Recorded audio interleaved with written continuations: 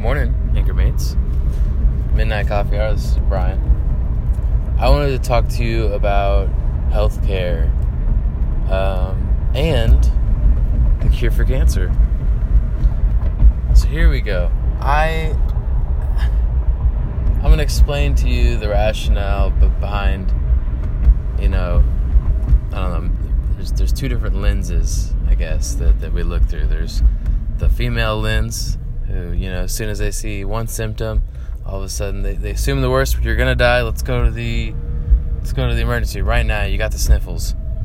And then there's the guy response, which is, I'm tough, I'm macho, I can handle it. Unless I'm puking my brains out for 4 days, I don't need to go to the doctor. And I wanna explain that. Outside of the whole macho thing, it makes a whole lot of sense to me to not go to the doctor all the time and constantly going for checkups and constantly getting these shots. Because here's the thing. Studies have shown that the people who go to the doctor, quarterly or biannually to get, their shots or whatnot for flu vaccines and all that sort of stuff, a lot of them still get the flu. A lot of them still, get sick. And the thing is, I think the number one place to get sick is at hospitals, because you're around a bunch of other sick people. Except for, again, this is another explanation of why, for me as a guy, I wouldn't go unless I was very, very sick. And that's because it's very, very likely that someone in that hospital has it much worse off than you. And it's also very likely that 50 or 60 other people in that hospital have it worse than you. And so, unless you want that worse that we're speaking of, I would just stay away from hospitals. There's a lot of bacteria going around. There's a lot of, it's just not a great place. Also, hospitals, I'm not bashing nurses or doctors or people that own hospitals or any staff. I'm not bashing the people that work for the medical sector. What I am bashing is how bloody expensive it is to get anything done. That brain injury that you guys don't know about because for some reason that episode, telling my story won't pop up on iTunes. Weird, inconvenient, but that the hospital costs for my traumatic brain injury, even though there was no treatment done, that bill was I think it was close to being six figures. It was close to $100,000. Then I had rehabilitation for a couple months. I don't even know how much that was. But you're paying for the bed, paying for, taking up the vicinity and not letting other people take up that same spot. I don't know. It's just, I'm not a big fan of it. And the thing is, that's another thing, is hospitals can get full. You can be really, really sick or injured, and they might not be able to help you because every other bed's been full, and so they say, well, you need to go to this next hospital over. And that could be life or death in the correct situation. So again, that's why I'm unless you're really sick, I wouldn't worry about going to the hospital and taking up a bed. Yeah. Plus, like I said, hospitals are expensive. I went, and insurance, I don't really get that 100% either. I have insurance. And I have this really specific insurance to where I can only go to 3 hospitals in the entire nation if I want the full insurance coverage. So I have to drive to go to those. So I still got those. I still went there. And I just went for, in my head, I'm thinking an annual checkup. I should probably do it once a year. Because really it's twice my whole life. So I go for an annual checkup, and I get a little shot, thinking, okay, the shot's probably, maybe $30 or whatever. And the visit itself should only be like 15 or 20, right? Well, apparently, that's not the case. And it was urgent care. I thought urgent care was cheaper because it's just like, it's like for minuscule problems, not for like advanced things.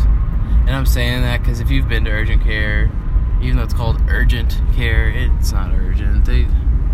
They'll see you that day, but it's not, and you don't have to schedule. But it's not emergency room type status. It's not like you still got to fill out 3 pages of paperwork and symptoms. And it's just, I don't know, it's just kind of silly. And if you have, most of the, here's my beef.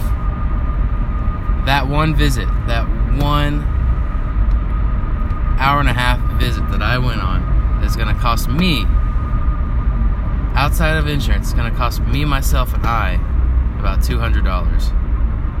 And that's just ridiculous. That's 50 fucking pizzas. That is ridiculous. For an hour and a half. I want to get paid that much. But they don't get paid that much. It's the hospital that gets paid that. But it's just annoying. And so, yeah, why even go? You know what you should do? Just figure out what those freaking forms are that have 1,000,000 symptoms on it. Snatch up some of those. Fill them out for yourself. Hit up Google. Or actually, you don't even need those paperworks. Just type into Google what your symptoms are. And find out what you got. Then look for, medications on the sort. Because most of the stuff you can get over the counter. That's ridiculous. It's silly. I don't know if you can also deal with a lot of unprofessional people, real snobby people. Not always the case. I'm not bashing anybody in particular. I'm just saying you can deal with that. And real snooty people. And it's like, okay, well, I'm doing this because I want you to fix me today. And they end up doing something you could have done yourself for $200 cheaper. So, anyway, I don't want to go to the doctor. I have gone to the doctor twice in my adulthood, which is 6 years. I've gone once every 3 years. And both times have been negative. I end up, being chased down with multiple bills. It's one bill initially, and they're like, oh yeah, here's another bill, and then okay, cool, I paid it off, whatever, and then they give you another bill. It's like, just give me one bill and I'll pay it, and I'll debate on whether I come to a hospital again, but don't send me 5 at different months. That's ridiculous. Anyway, that's my current outlook and my justification for the macho, masculine outlook on hospitals. And if you go to a doctor, as soon as you get a sniffles, you're weak or whatever, that kind of mindset. That's my justification for that lens outside of the whole pride complex. Because it makes sense. It's ridiculous. Anyway, the cure for cancer. I mentioned that I would talk about that. You probably believe there is none. You're probably wrong. In fact, you are wrong. There's a cure for cancer, and there's a prevention for cancer. A way that you will never get cancer. And it really irritates me, because people say, well, if there was, we would all know about it. Well, here I am, trying to let you all know about it. And you can Google it, because you can trust Google, but you can't trust Brian, right? Here's the other thing, is there always have been cures. It's just they don't put it out there, because those cures don't make money. Curing a problem doesn't make money. if it does, it's a one-time payment. You know what I mean? You make money that one time because once it's cured, it is no longer there.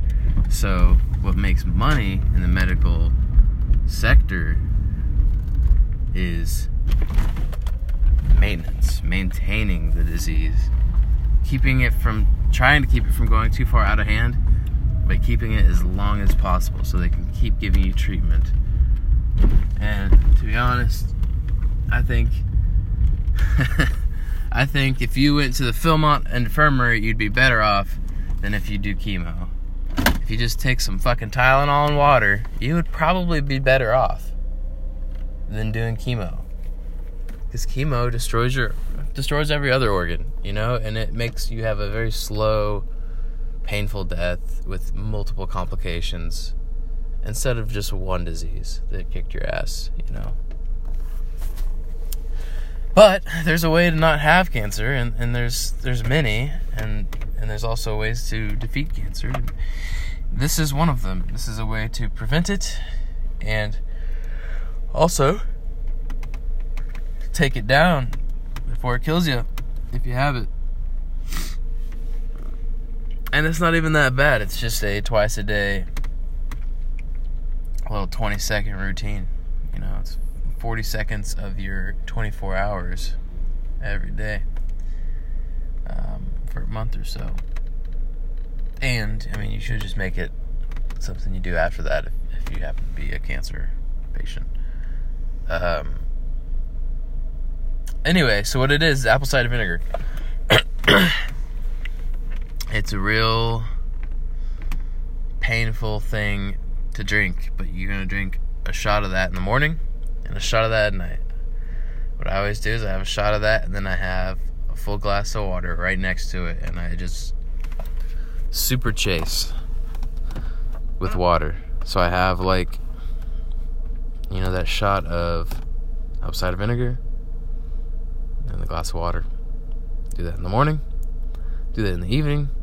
And I tell you what, if you're a drinker, or if your friends are drinkers, and they get all choked up and wheezy and make this big, you know, flamboyant deal over a shot of whiskey, you do this for a month. And then, you know, next time you're hanging out with them, you can show them how it's done. When it comes to hard liquor, just one shot. I'm not telling you to get wasted, but you can just show them that, like, this is water. And that's exactly how it is, because the apple cider vinegar it's gonna be like the hardest thing to drink for you. But, you know, it prevents your body from getting cancer, or from your cancer cells mutating into bad cancer cells. Also prevents you, you know, it has a million benefits to it, but it also kills whatever cancer you do have. And that works because it changes your body's chemistry. Now, I don't have the terms correct. I probably don't, but I believe that your body has two different pH level, like, mechanics to it. There's alkaline and then alanine, I believe. And what you're doing is you're changing your body's composition from alkaline to alanine. Anyway, and then by doing that, you know, the current cancer cells you have can't mutate into the negative cancer cells that can, you know, kill you. So there's that. Take it with a grain of salt, or maybe be serious about it. Depends on how much you are worried and how prepared you want to be. This is my good morning rant. Just woke up before I started it. Good morning. Hope you guys have a great day. I'm about to go run my 5 miles, get that knocked out, and then I'm not sure. I need to probably go to sleep some more. But keep moving forward, one inch at a time. You guys got this. And if you need any support in any way, feel free to message me on any of the platforms. And I'll gladly help you out or be there for you. See you guys around. Later today, I'll probably post another Anchor episode. And either today or tomorrow night, I will have another podcast with someone. So, ta-ta. See ya. Bye. Au revoir. Good day.